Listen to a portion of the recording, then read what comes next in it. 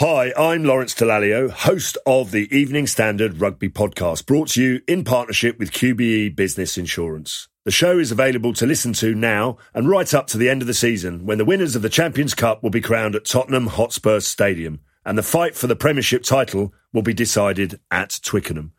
QBE is one of the world's leading insurers, and they will help your business build resilience through risk management and insurance solutions. Subscribe and download now wherever you get your podcasts. Thanks for listening. ES Audio. From the Evening Standard in London, I'm Mark Blunden, and this is The Leader. I'm one of London's leading auctioneers, with the Old Master British and European department specialises in over half a millennium of art, including a John Constable landscape oil that went for a cool £375,000. Rosebery's Fine Art Auctioneers here in West Norwood is home to walls and shelves and drawers full of works by artists expressing themselves through every medium. But what can you create yourself? We're asking because the Evening Standard's Art Prize is back, and we're looking for entries with the theme of a portrait of you. Celebrating self-expression in sculpture, textiles, ceramics, glassware, jewellery or wood carving. 12 shortlisted artists will have their work exhibited in central London, plus a £5,000 cash prize and a bespoke fragrance, courtesy of sponsor Frederick Mull. To find out how to enter, stay tuned for part 2 and check the show's notes. But first, for inspiration, let's dive into the history of self-expression with Lara Lvov-Basirov, Rosebery's head of sale and specialist in Old Master British and European pictures. Lara, what are some of the pieces that interest you sort of personally that you've got on sale here, which you think really show the character of the artist? We recently sold a lovely portrait after one of Elizabeth Louise Vigée-Lebrun's self-portraits. Vigée-Lebrun was a really important French female painter.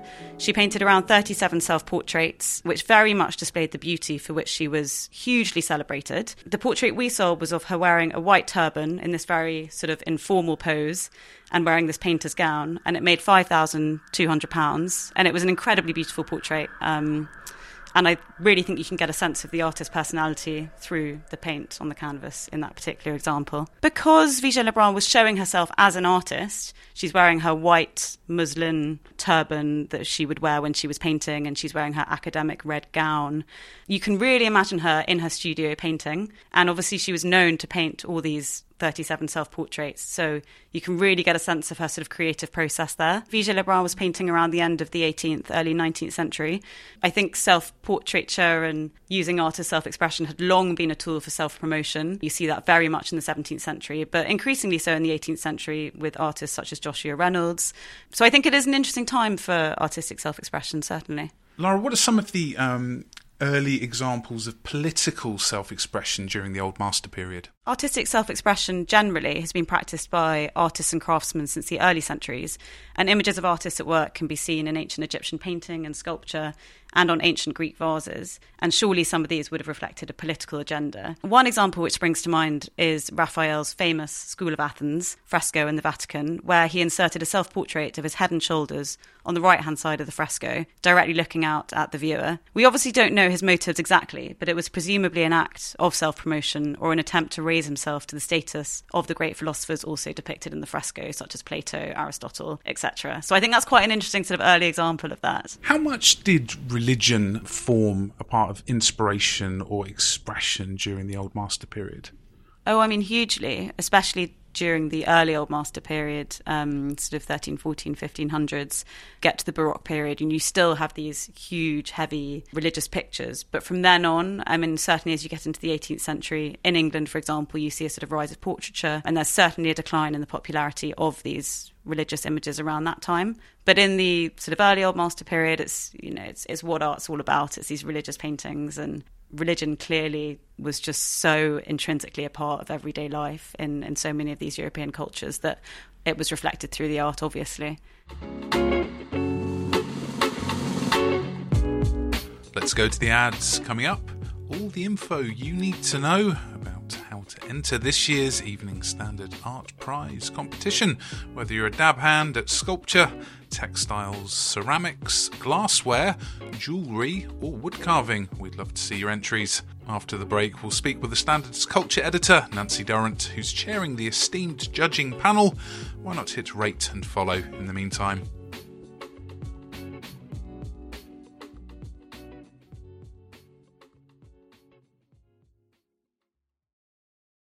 Hi, I'm Lawrence Dallaglio, host of the Evening Standard Rugby Podcast, brought to you in partnership with QBE Business Insurance. The show is available to listen to now and right up to the end of the season, when the winners of the Champions Cup will be crowned at Tottenham Hotspur Stadium, and the fight for the Premiership title will be decided at Twickenham. QBE is one of the world's leading insurers, and they will help your business build resilience through risk management and insurance solutions. Subscribe and download now wherever you get your podcasts. Thanks for listening.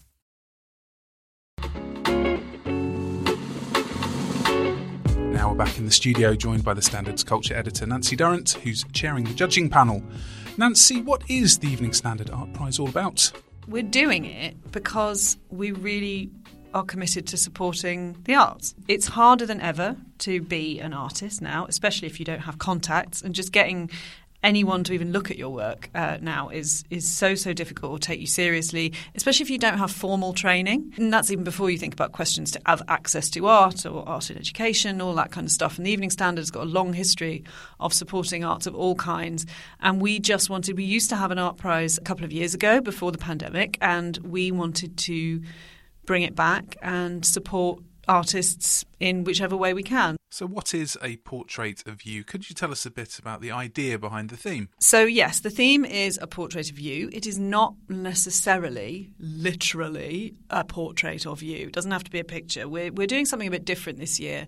There are loads and loads of awards out there that really focus on painting and photography. They are wonderful and I love them both dearly, but there's a lot of support for it out there, and there's actually not so much generally for other art forms that can sometimes be kind of lumped in as a word that one must never use, which is decorative. And that's things like textile, ceramic, glassware, jewellery, wood carving, sculpture, that kind of thing. So those are the art forms that we're interested in supporting this time around. And a portrait of you, obviously in those particular art forms, if you try and do a literal portrait, sometimes it can be absolutely beautiful and perfect.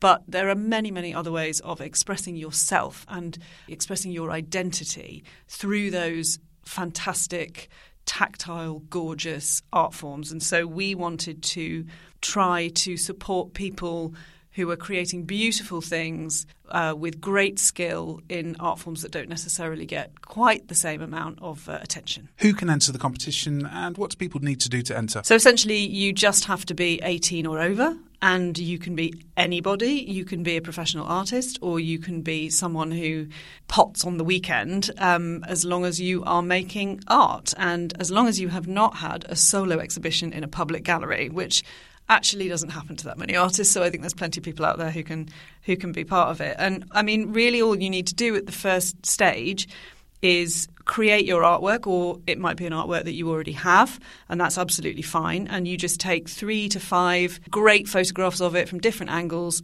send them to us, and then we will have a look at them alongside a statement of about 150, 200 words, just sort of about yourself and about your submission. And is a little help from AI allowed? Well, the simple answer to that is no. Most of these art forms are things that are made by hand. Wood carving, textiles. I mean, there's AI, then there's a loom. On tin textiles, you'll need to use machinery that's been used for thousands of years to make it. But ideally, no, you would not be using a computer. What are some of the key artistic elements that your judging panel will be looking for in the entries? Well, the art forms obviously are so different. From jewellery to textiles to ceramics, they are all very, very different things. So what you can boil it down to, I think, is going to be skill. It's going to be craftsmanship. Elegance, I'd say, is one thing. And also there's sort of the less tangible, which is that we want to see your personality, your identity coming through this object in whichever way you see fit. And that's fine. And that's where the statement comes in, really. It's not necessarily useful for you to say, I've been doing this for X amount of time or whatever. What we want to hear from you is how this piece reflects you.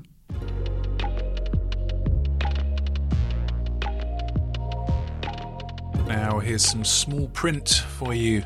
Entries must be the artist's own work and can be any size, but must fit easily through a normal size door frame. Entrants will be required to submit 3 to 5 images of their work from different angles and distances, along with a statement of 150 to 200 words about themselves and their submission. The competition closes on the 15th of June, and you can find out lots more by heading to the competition hub at standard.co.uk/culture/art-prize.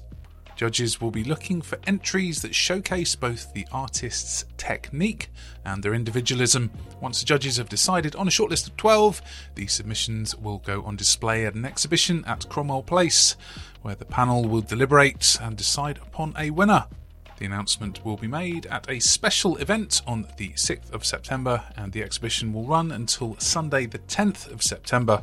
There's much more news and features in the Evening Standard newspaper and online at standard.co.uk. That's the leader. We're back on Monday at 4 p.m.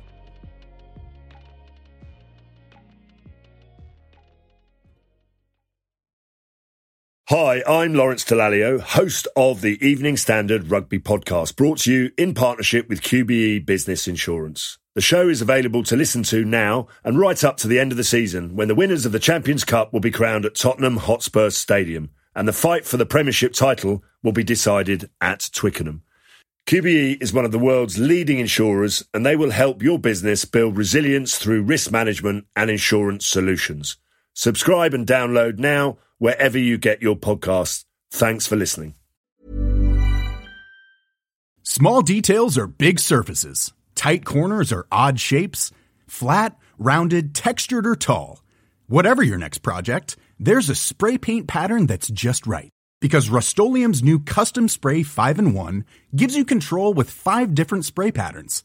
So you can tackle nooks, crannies, edges, and curves without worrying about drips, runs, uneven coverage, or anything else. Custom Spray 5-in-1. Only from Rust-Oleum.